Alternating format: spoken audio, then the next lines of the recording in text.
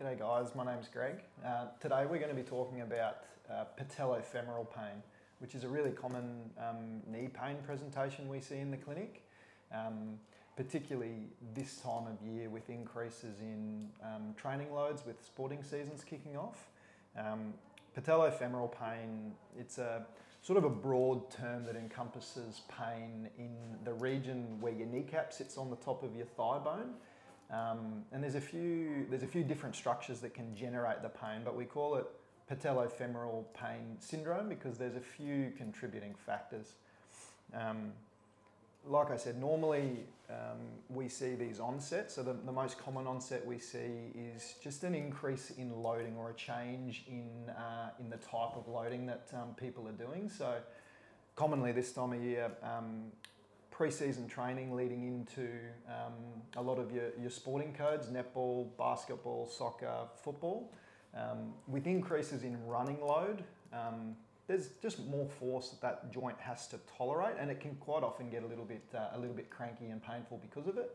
The other common factors that can often cause it is changing in running, particularly in the type of running you're doing, like incline and decline running.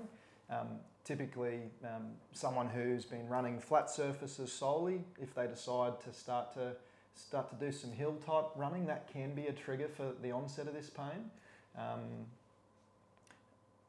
They're sort of the presentations that we'll commonly see in the clinic. Occasionally, we do see acute presentations with a specific mechanism of injury, but a bit less often. Yeah. Yeah, it's also very common in women to experience this pain as well. There's a couple of different theories as to why this occurs. One being like a biomechanical theory is that women have wider hips naturally, which creates more of an angle and more stress on the knees there. And so that's one theory. Also a hormonal theory around that too, with our menstrual cycle and progesterone and estrogen and how those levels affect our stability around the knee as well. Is another theory as to why it occurs in women more often. Yeah, we definitely see that in the clinic. Yeah, and they're definitely the more common, sort of thought processes behind it. Normally when people do present with the pain, what we see in the clinic is typically they're painful, changing in position from sitting in a chair to standing or squatting type positions. That generates a bit of load through that joint, which can trigger the pain. They commonly report pain. They've noticed that it's starting to get painful going up and going downstairs as well. And obviously those more dynamic activities like running and jumping can sort of trigger the pain as well. So they're typically what people will describe when they come in and see us in the clinic. The other thing that sometimes people will talk to us about and ask us about is a sensation of noise or grinding around the front of their knee. And people often are concerned that it's something abnormal or something's changed within their knee to cause it, but most of the time it's normal. Okay, we call it noisy knees, or in sort of health circles we call it crepitus.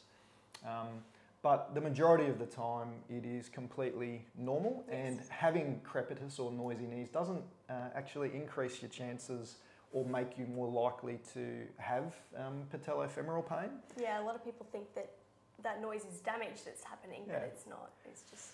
And sometimes because they think that they've damaged their knee and that's causing that crepitus, they try and avoid all the activities that bring on that sensation of grinding and that noise. And unfortunately, what that will typically lead to is deconditioning and weakness of that leg.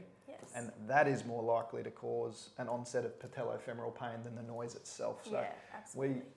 We typically, and I know you do, we try and educate people on the fact that it's normal, not to avoid those movements, particularly if it's not pain that's limiting them. If it's just the noise that's scaring them from doing it, we sort of tell them to almost embrace it a little bit and not to avoid the activities that bring it on.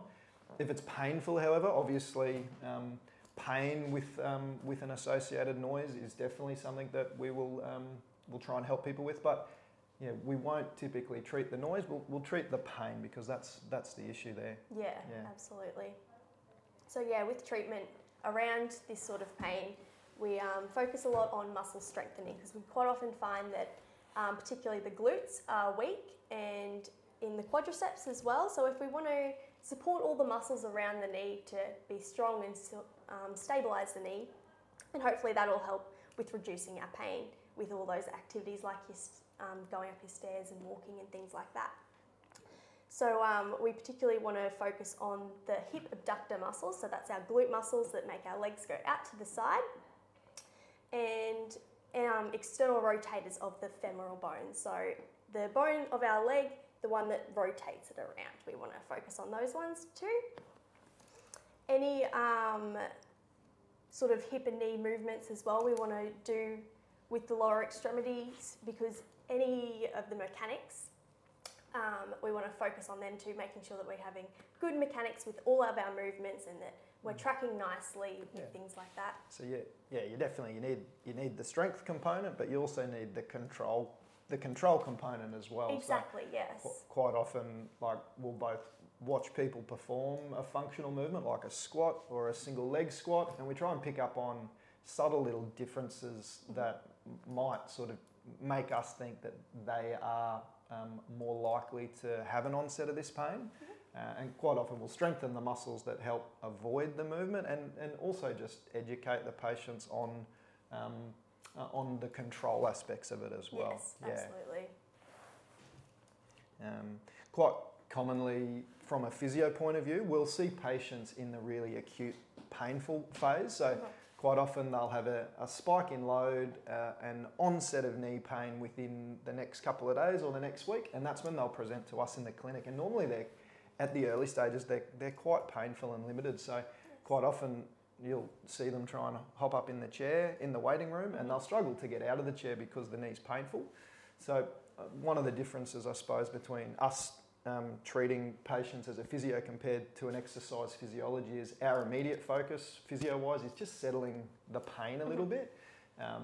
And there's a few sort of key measures that we normally will put in place to try and settle the pain. The most important is just sort of education on managing your training and your activity loads, because that's normally the trigger. So quite often we'll try and give advice about reducing the loading, particularly with those aggravating factors, but also sort of giving some information about when their knee pain does improve, how to manage their training loads to avoid it from happening again.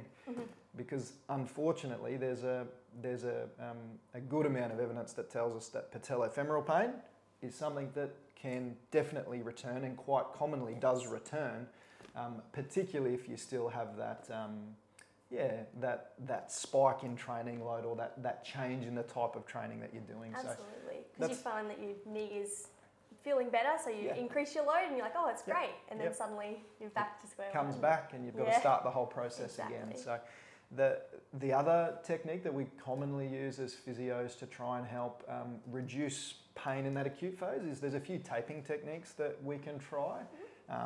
And there's some strong evidence that these taping methods used in that early phase, so only in the short term, can reduce the pain, particularly with those aggravating activities like hopping out of a chair or walking upstairs.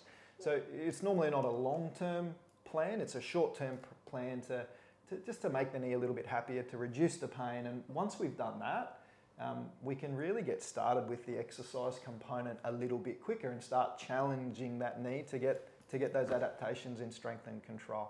Yeah, absolutely. Another thing we like to focus on too is balance and proprioception. So exercises that are focused around balance and controlling balance, and things with like running and jumping and landing mechanics as well. We want to land nice and solid with a good foundation and have great balance when we do this. So we can protect all our joints from our ankles to our knees, hips. And so that's a big one that we like to do. So we do a lot of single leg stuff.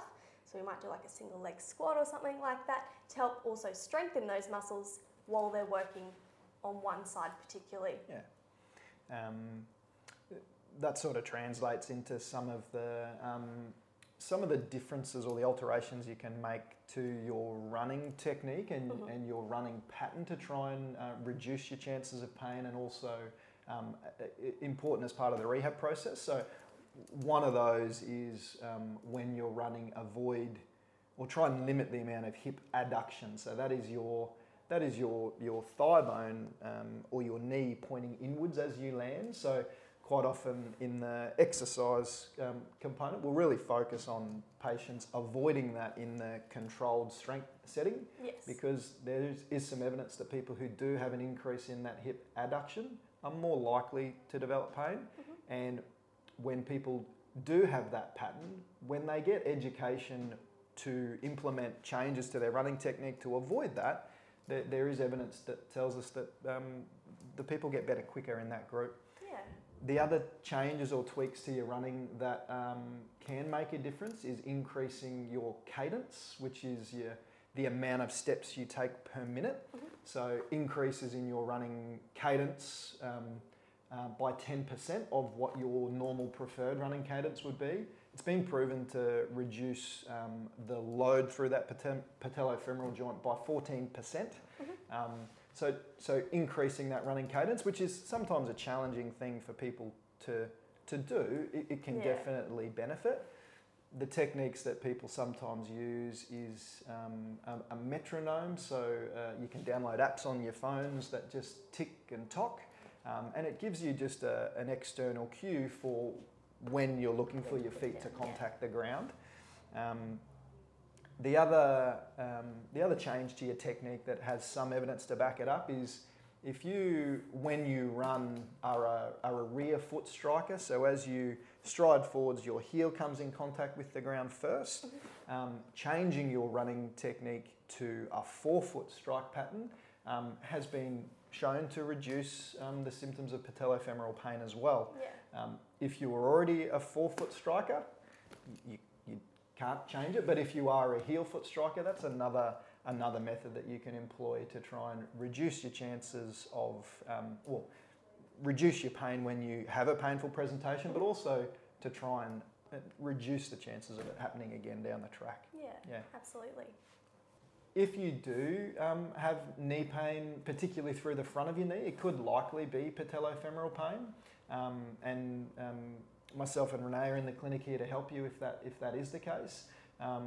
Normally, we'll take a bit of an approach where we both will work together to try and give you the best outcome. So quite commonly, you might see me as the physio in that early painful phase. And once we have your symptoms managed a little bit better, quite often Renee will pick you up and start challenging you with some of those more progressed exercise components of your rehab. And we sort of find that when we take that global approach, patients just tend to have a better outcome and hopefully a more long-term outcome as well. Yeah, absolutely. It's all about that education and what we can provide as a whole and as a team in helping you to decrease your pain and be the best thing. Get you back running and doing all those things that you enjoy. Yeah, absolutely.